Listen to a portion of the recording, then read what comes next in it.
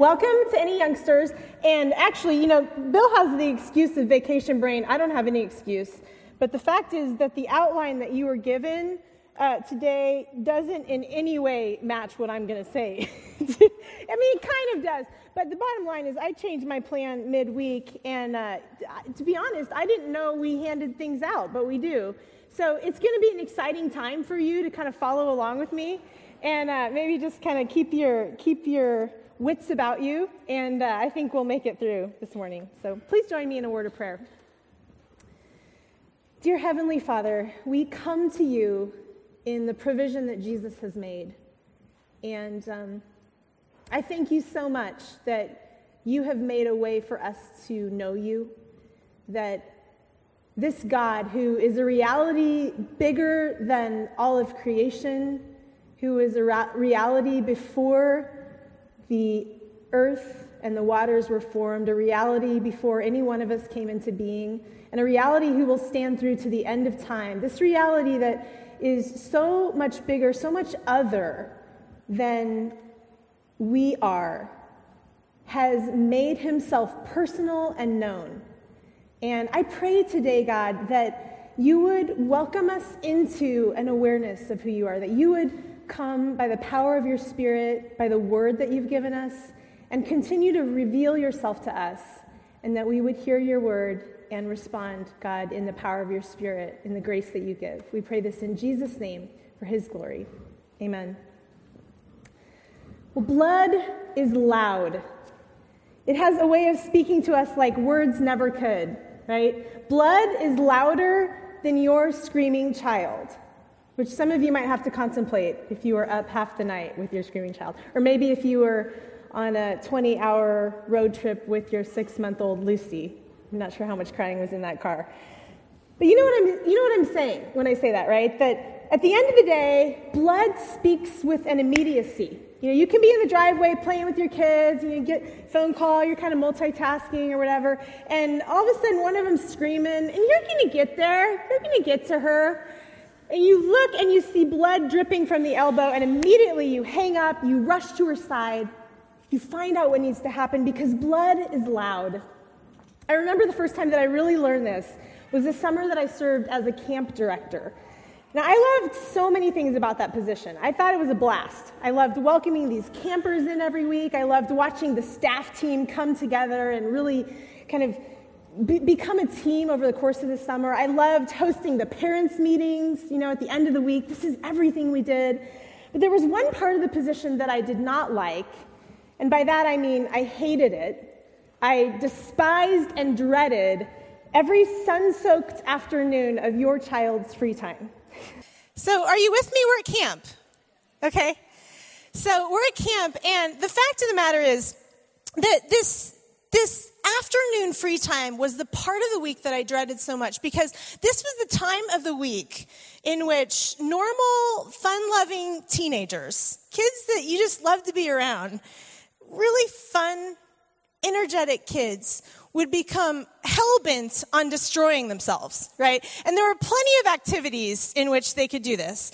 I mean, I can remember like yesterday, kind of the daily experience of walking into the camp cafeteria. And, I was usually late for lunch. There's some issue. I'm kind of trying to snarf it down. And I'm watching the entire camp. This is 250 kids, 300 kids, all the staff of 50, heading out into their places. And as I'm kind of just trying to finish out, watching these kids head out the door, the radio on my hip, this radio that every camp staff director wears, would start to come alive with chatter. And it was the staff getting into their positions. And this staff would be making these announcements, sending for the word to let the camp know that their activity was open for the afternoon, right? Basically, the different ways that these kids could kill themselves if they wanted. So, the lifeguards are in position. The pool and the lakefront, that's not a good one, friends. The pool and the lakefront are open. The water slide's going to be running in 5 minutes. Next, you'd hear on the page, wranglers, they're up at the barn with the horses. They're paging for their first group of riders. The high ropes team is ready to go. Cabins 5 and 9, get to the course now. Can you imagine this little bit of dread that would just kind of settle on my tummy? And the last 2 announcements for me were always the worst, especially on the junior high weeks. 4-wheelers. They're ready to go at the bike barn. Make your way up there now if you're on the first shift. And the last one, paintball supervisors, calling cabins 4 and 6. Let's be clear, supervising 14-year-olds on the paintball course is not a summer job. It is a death wish, okay? I mean, this is not something you want to do. So began for me this long, distracted afternoon of play, right, in which I sort of worked, sort of prayed my way through it, and I could usually get through. It was usually not a huge deal. But there was always this one moment, and so it seems like it would rain, it's the whole expression, when it rains, it pours, right? Like I would go for weeks at a time, everything would be good, a little uneasy, but then one week we would have this week, and I would hear this announcement come through my radio, and I just remember every time it came through, it was like terror just went through my whole body. Code red to the bike barn. Code red to the waterfront.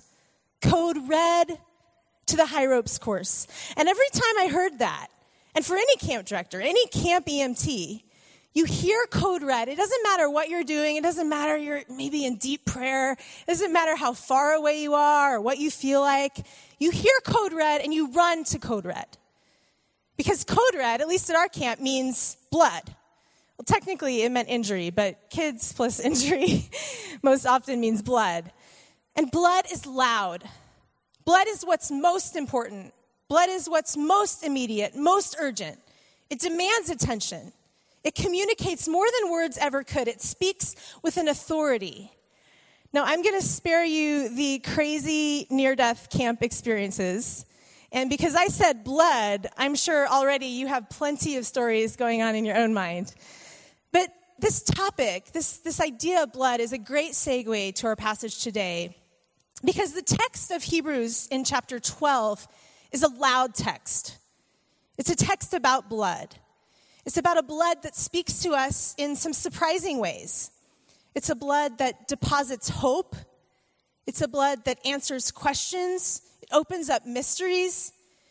It's the blood of Jesus, and it absolutely transforms. It fundamentally changes our relationship to God. The blood of Jesus in this passage invites us to consider 3 questions. 3 questions. Number 1, what changed because of the blood? Number 2, what does this change mean for us? And then the last one is, what's our response to all these changes? So first off, this question, what changed? Maybe you're familiar with people who talk about the God of the Old Testament as some raging, crazy maniac, and the God of the New Testament as a loving and a merciful Father, a Savior. Maybe you've even been in a room when someone invited you to participate in this exercise where they said, okay, I just want you to picture in your head the God of the New Testament. And it does not matter how much theology you've had, how much training you've had. At the end of the day, one of the pictures that's going to come up in the file is, Jesus with like the lamb in his arm. And he's usually got a kid too. He's like, I don't know how he balances them both, but everyone's like really doing well, camping out there. And then the second part of the exercise is, okay, picture in your head the God of the Old Testament. And again, whatever picture comes out, somewhere in that file, somewhere in that photo album is this picture of a God who's just plain scary, right? And if I could point to one story in the Bible that locks in this Old Testament image, this character who is scary God, it would be the giving of the law in Exodus 19 and 20, the giving of the 10 Commandments. And in fact, this may very well be the story that some of you guys had popping into your head when I said God of the Old Testament. It's not unlikely that you may have even pictured Moses, who is God's representative. He's the guy with like the white, crazy hair. He's holding a staff. There's lightning, going on in the background. I think it's important for us to go back to this story in Exodus. And it's important for 2 reasons. Because number 1, as I already mentioned, this story is vintage scary God. This is the quintessential picture of this Old Testament God, this scary God. And the second reason it's important, probably the primary reason we're going to go back to it, is because this is exactly where our text today in Hebrews 12 begins. Look at that text beginning in verse 18. For you have not come to what may be touched. implied here is Mount Sinai, a blazing fire and darkness and gloom and a tempest and the sound of a trumpet and a voice whose words made the hearers beg that no further messages be spoken to them, for they could not endure the order that was given. If a beast touches the mountain, it shall be stoned. Indeed, so terrifying was the sight that Moses said, I tremble with fear. So here's the picture. God's people are at the base of this mountain, right? This is after God has showed his powerful hand in rescuing them out of Egypt, after he's delivered his people through these plagues that he brought upon Pharaoh. Talk about scary God, right? And God has instructed them to cleanse themselves and to get ready to hear from him at the base of Mount Sinai. And as the people gather there, a violent storm breaks out. This is ear-splitting thunder. This is flashes of lightning. This is dense smoke. Originally, we read that there's a cloud over the mountain, but as soon as God begins to speak, there's a fire element too. Dense smoke covering the mountain. This is not ponchos and popcorn at the Chiefs game, okay? This is a terrifying experience, so much so that Moses will later record that all the people in the camp trembled. No one dared to step foot on the mountain. They are all frozen scared. And then God begins to speak. And the first thing he says is that anyone who does set foot on this mountain, man, woman, or beast, is to die. And he gives these instructions as if someone is thinking about a summit, right? And we read that God continues to speak. But the people can't take it. They plead with God. They beg him, would you please stop? This is not the sort of passage that you want to read, let alone experience firsthand. Honestly, even hundreds of years later, with a lot of time and distance underway, this revelation of God is not something that we're comfortable with. Am I right? No one wants to preach this message. And I would not blame a pastor for scheduling his vacation time around a message like this. Will you agree, Bill? This is certainly the sort of text and the kind of picture of God that as a Christian, you just hope nobody ever asks about, right? Please just, may it never come up. The start of this Hebrews sermon actually makes me think of another sermon, maybe even more famous than this text in Hebrews, a sermon called Sinners in the Hands of an Angry God. Have you heard of this sermon? It was written by a man named Jonathan Edwards. Listen to just a few of the sentences from this sermon. He's talking about wicked men and women who stand before God, and he says this. He says, they are as great heaps of chaff before the whirlwind, or large quantities of dry stubble before devouring flames. We find it easy to tread on and crush a worm when we see him crawling on the earth. It's easy for us to cut a slender thread that anything hangs by. Thus easy is it for God, when he pleases, to cast his enemies down to hell. What are we that we should think to stand before him, at whose rebuke the earth trembles, and before whom the rocks are thrown down? This is the picture, and most assuredly, the kinds of feelings and the imagery that was coming up for God's people as they listened to our Hebrews preacher take them back to that day on Mount Sinai. So what do we do with this Sinai moment? What do we do with this kind of revelation of God? Well, I think there are basically two responses. One is that we tremble before this God, or the second is that we go the opposite end of the spectrum. We disbelieve that we should tremble with God. We're uncomfortable with this idea. So why is it that we usually either find ourselves in one of those places or another? I want to just take a minute. We don't have a ton of time, but I just want us to consider this for a minute. Why is it that some of us, the people that at the base of Mount Sinai, trembled before God?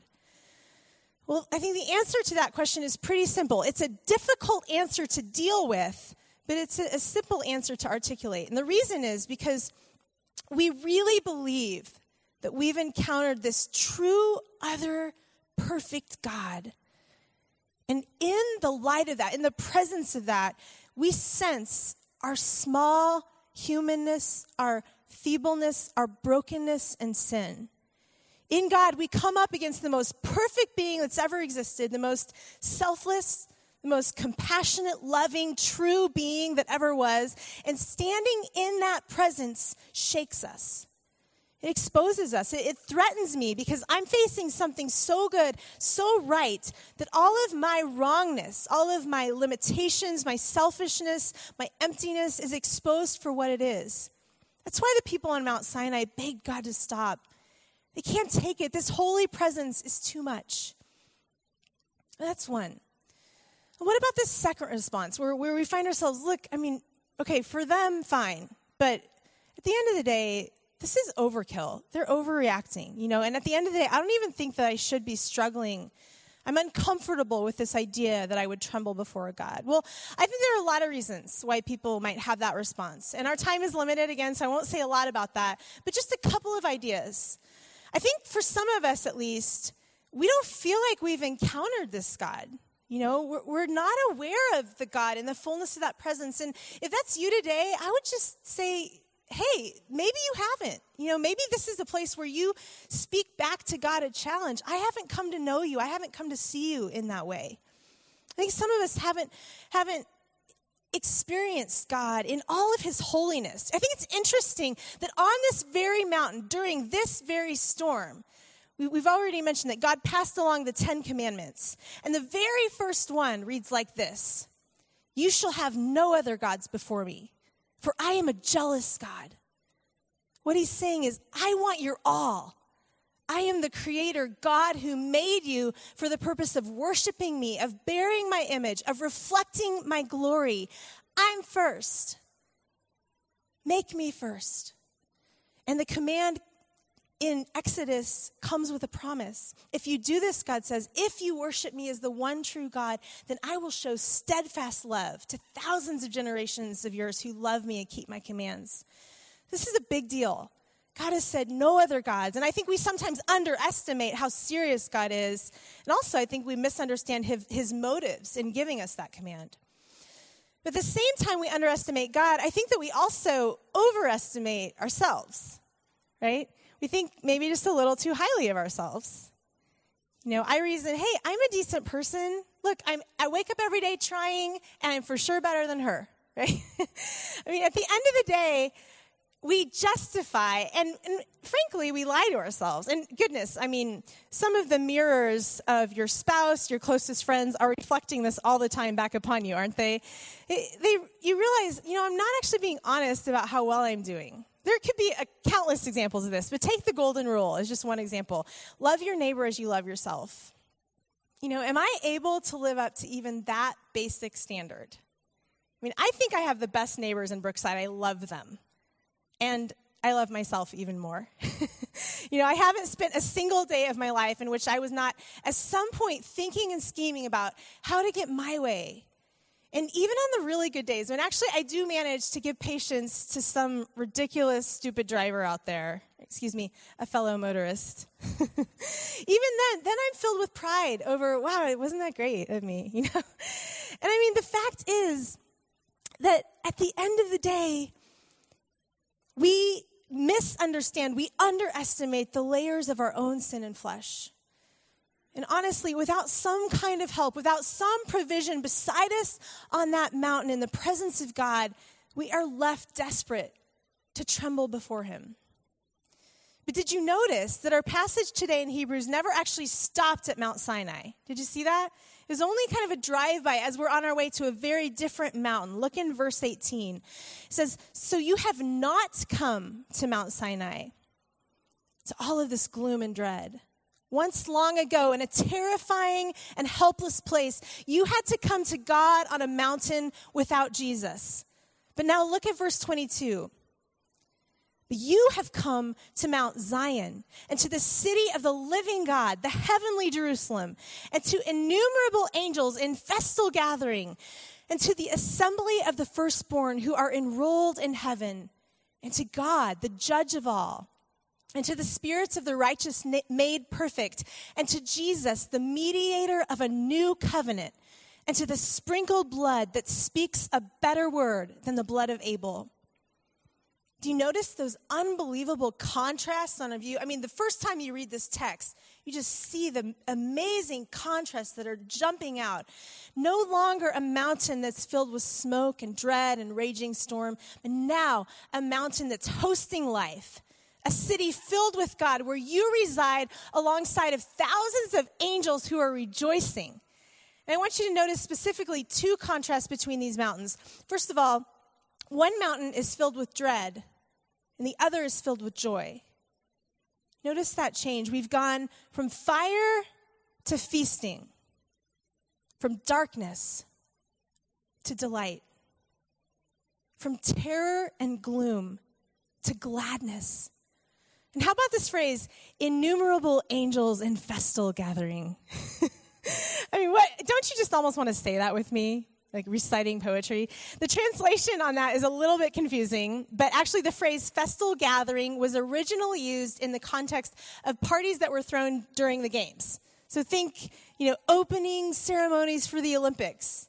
Or maybe kids, think about your all-time favorite birthday party. This is what the preacher's pointing to, this second mountain where there are a lot of angels and a lot of parties.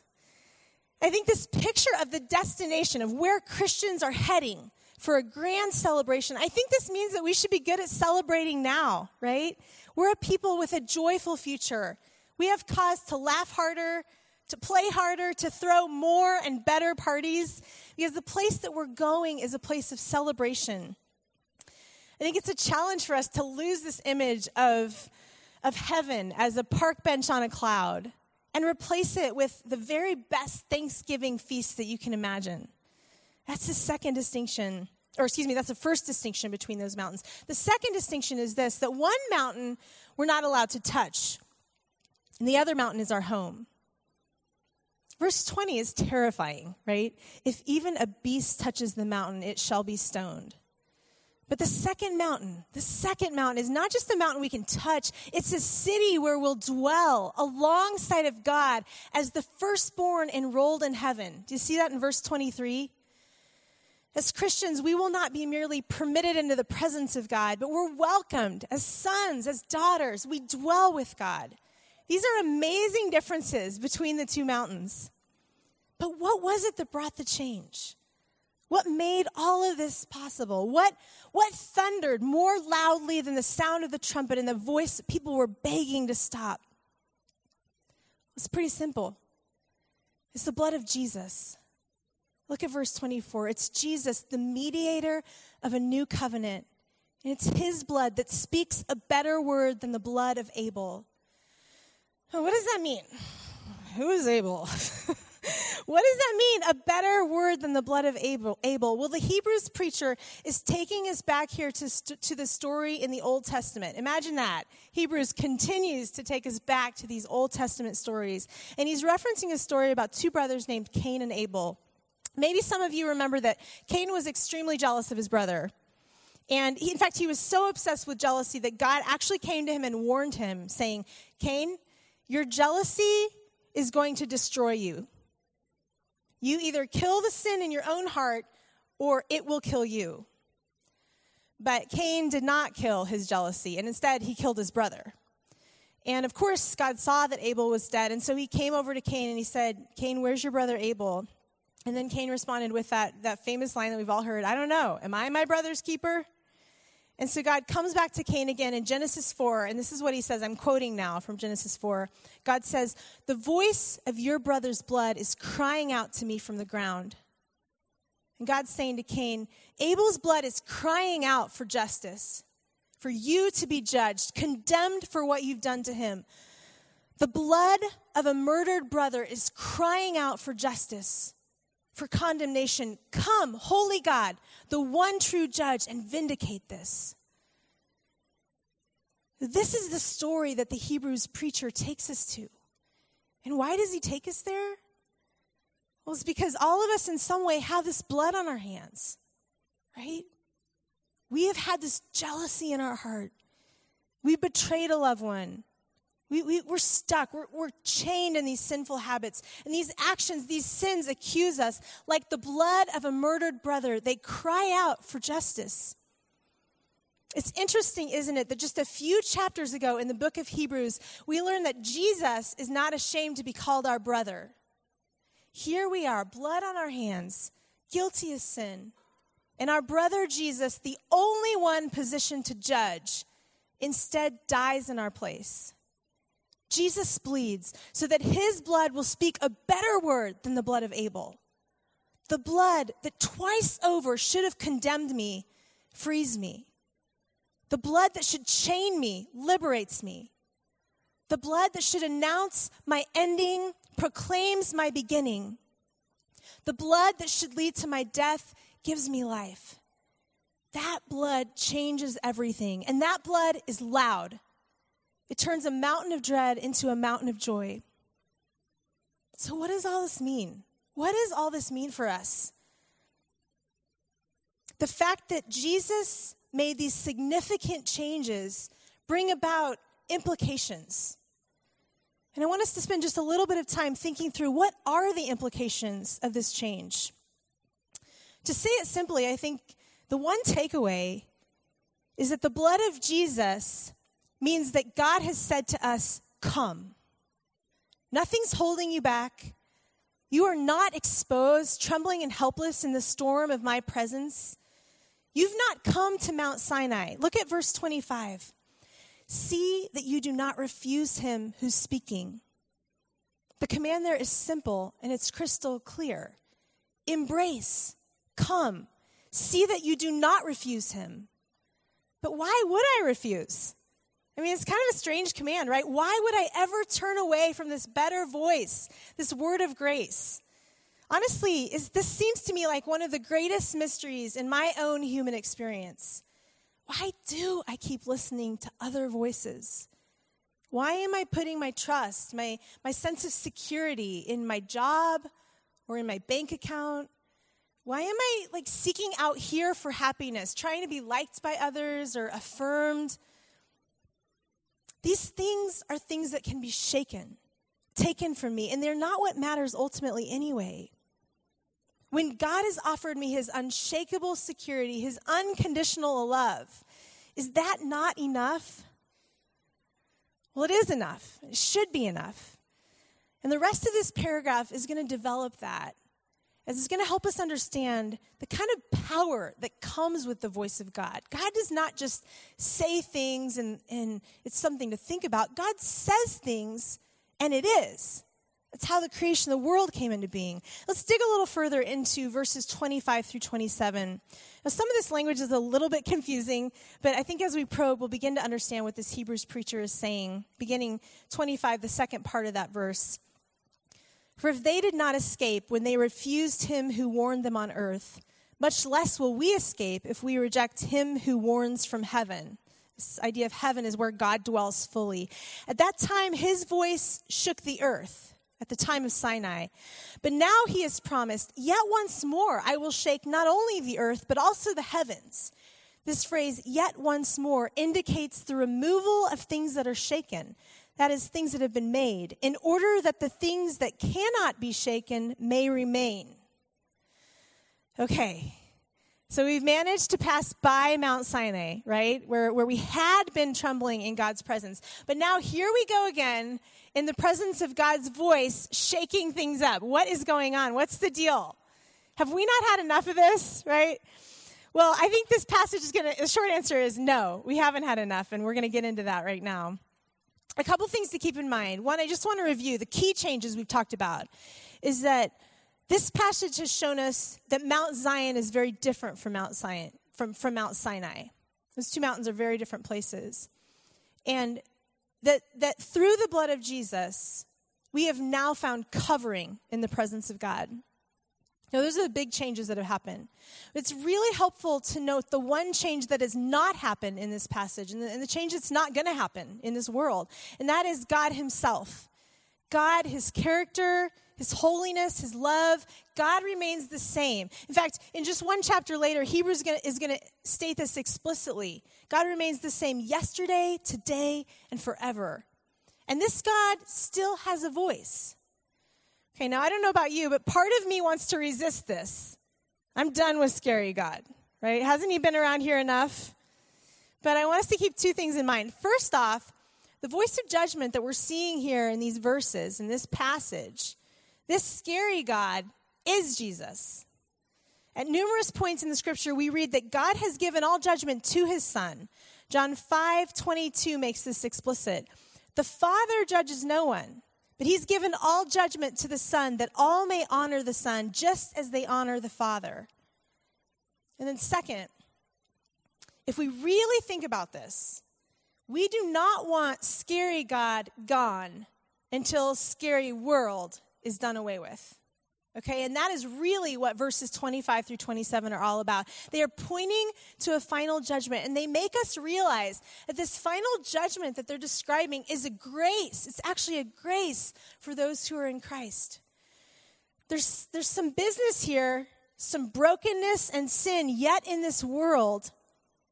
The blood of the murdered brother is crying out for vindication. And for those of us in Christ, the voice of judgment is a grace. You see, these verses point back to a prophecy that happened in the book of Haggai. And that prophecy is looking forward to a final judgment day. Just like our Hebrews preacher, this prophet Haggai from the Old Testament recalled that experience on Mount Sinai. That was no small deal. He looked back to that early encounter with God. And as Haggai considered that past event, remembering the towering voice of God, he looked ahead to a future day in which God would speak once and for all. When at the end of time, God's voice would sound with a final word of authority, and everything evil, everything wrong, everything unjust, every sadness, every pain would be removed. Haggai said, this day is coming when God will speak as the final judge, and nothing except what's good, except what's anchored in him, will be able to stand up against that voice. Can you imagine being able to raise your voice and eliminate cancer? The voice of God speaks, and every mourning widow is quieted. All wars cease. It's a voice that will close every hospital, empty every cemetery, restore every lame body. It will renew every feeble mind, every broken soul. Haggai said, this day is coming. God's voice will be raised, and only the things that cannot be shaken will remain. And this is the powerful voice. This is the voice we've been invited to listen to. You know, too often in our lives, we respond and we listen to every voice except for God's. We listen to empty voices that promise that we'll be happy. If I could just land that job, if I could just meet that spouse or take that really cool vacation, just get a little rest, a little better schedule. We listen to urgent voices telling us, you don't have time for God. The deadlines at work are too pressing. Your kids are just young once. Your family needs you to do this, whatever the cost. You know, sometimes the loudest voice in my own life is my own condemnation, my own self-condemnation. Why can't you get this right? God's given you so many chances. Or have you ever done this where you start to mentally bargain with God? Like, oh, I really want to pray about this thing, but maybe why don't I have a few good days like reading my Bible? Look, if you start to mentally bargain with God, that's the same moment that you've stopped listening to the voice of Jesus' blood. Sometimes we even imagine the voice of scary God coming down into our lives. Like we're back on Mount Sinai, cowering there in front of this angry God who's dropped a few lightning bolts just to keep us honest. You know, that fender bender last week, or your kids getting bullied, your sister-in-law in depression. These voices are not God's. These voices are untrue, and they need to stop. The blood of Jesus has spoken a better word, and it says, come, in the grace and provision I've made, come and listen to me. Come and have free access to me. If you're a Christian today, whatever voice you heard coming into this room this morning, hear Christ speaking to you. You are my beloved, my son, my daughter. You are welcome fully in my presence. Be made whole, be made perfect. Come to this mountain where eventually everything sad will come untrue. My blood has spoken, and my blood is loud. And if you're here this morning and you're not counting on this blood, or you haven't placed trust in this blood of Jesus, this passage is also speaking to you. And with it comes some challenges, because what this passage is saying is that without Jesus, this voice of unending grace is absent from your life. This voice that will speak everything evil out of creation, this effective voice that speaks acceptance before God, is something you won't hear. And for all of us, how can we refuse this voice? I mean, look, I get it. Hearing this voice, believing this voice, trusting this voice is so difficult. I mean, almost every day I am way more attuned to every other voice. I struggle to listen and respond to the voice of God. But the reason that I'm fighting for this faith in Jesus, this belief in the blood that he shed, that speaks, is because I believe there's a day coming when God's voice will rise again. And all of this pettiness, the tears, the frustrations, the futility of this world will be lost in the light of his presence. There will be a fullness of joy in his feast. Whether you hear it or not, that voice that kills death, that brings life into existence, is speaking now. Don't refuse it. So we've seen these major changes, and we've seen the implications, how the blood of Jesus has made a way for us to the Father.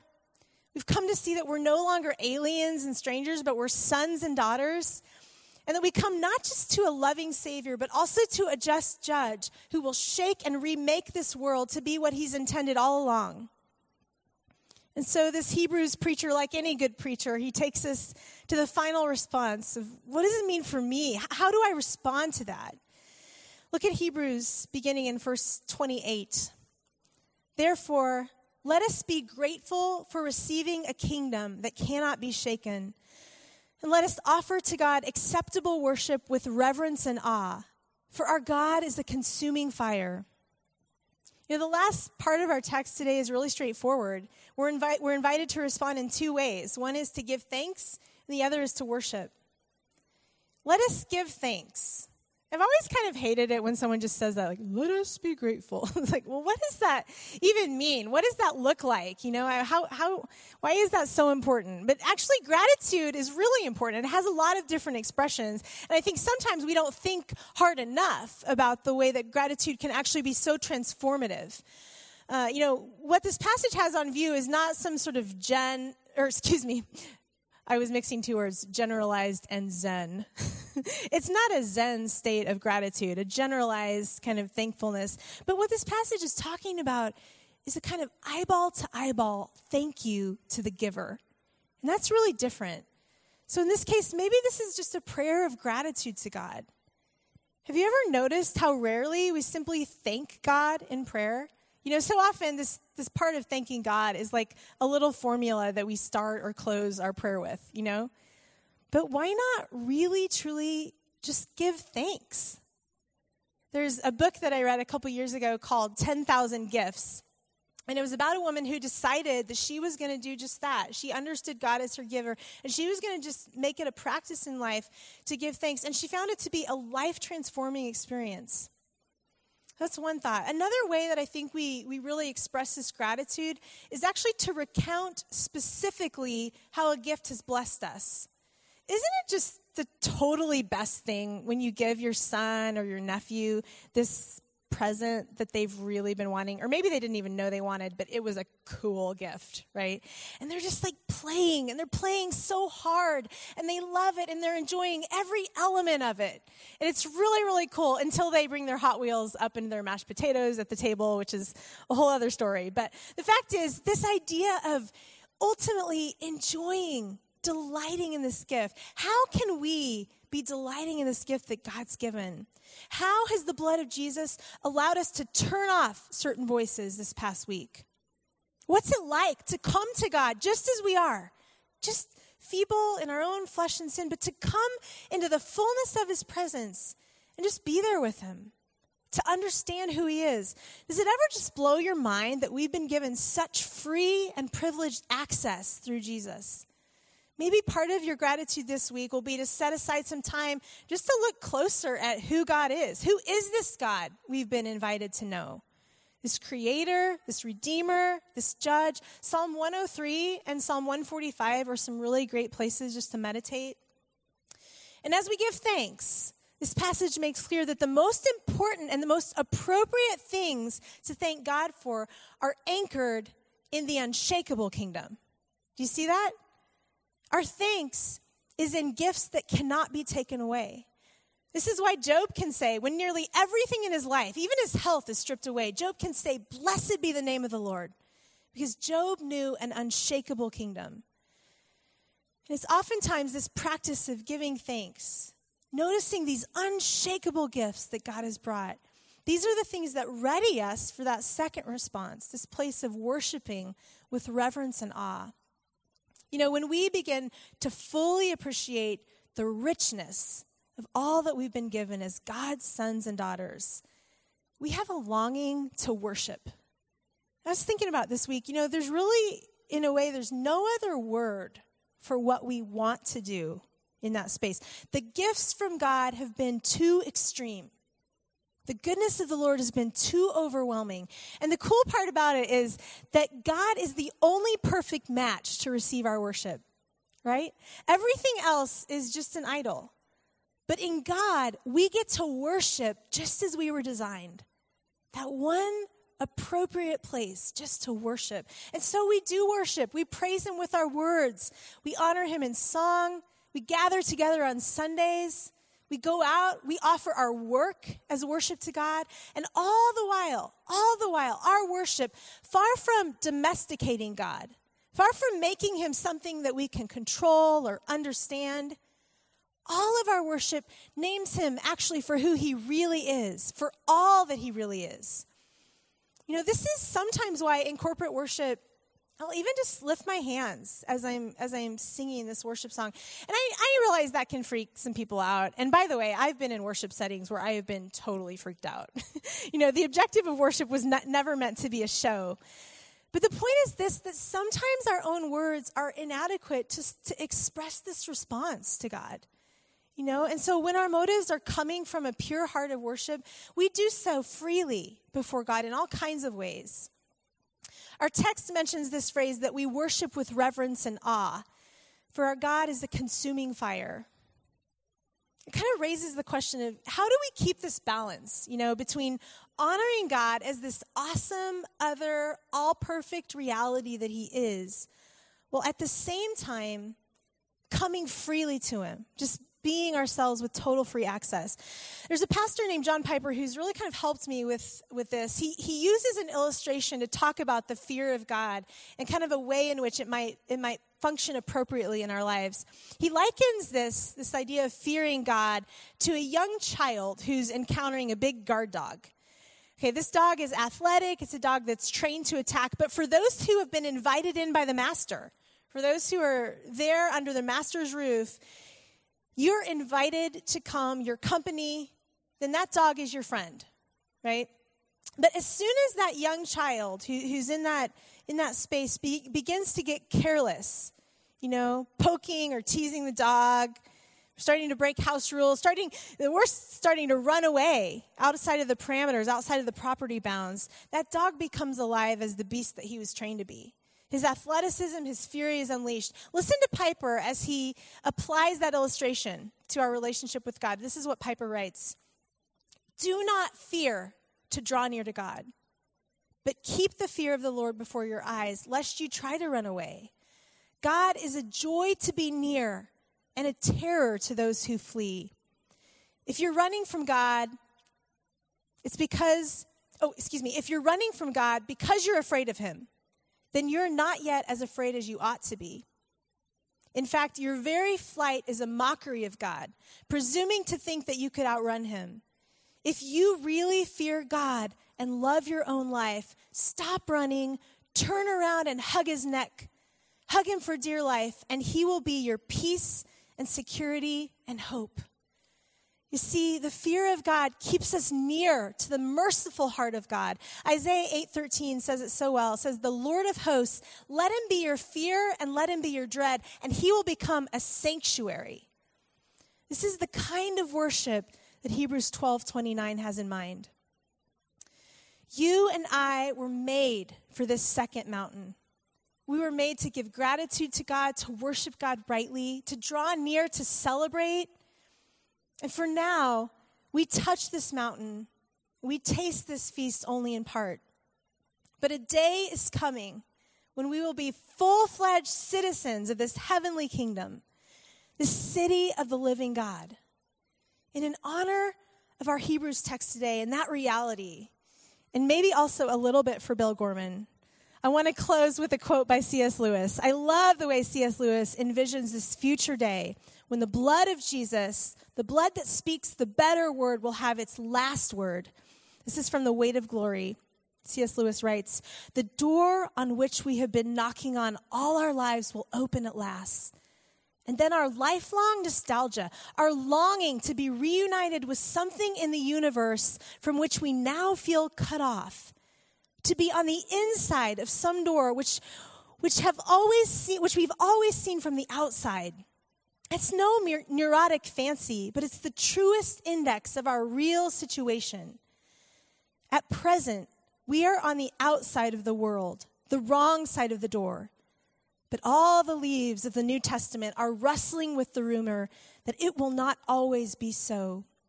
Someday, God willing, we shall get in." What a promise of hope we have in the blood of Jesus.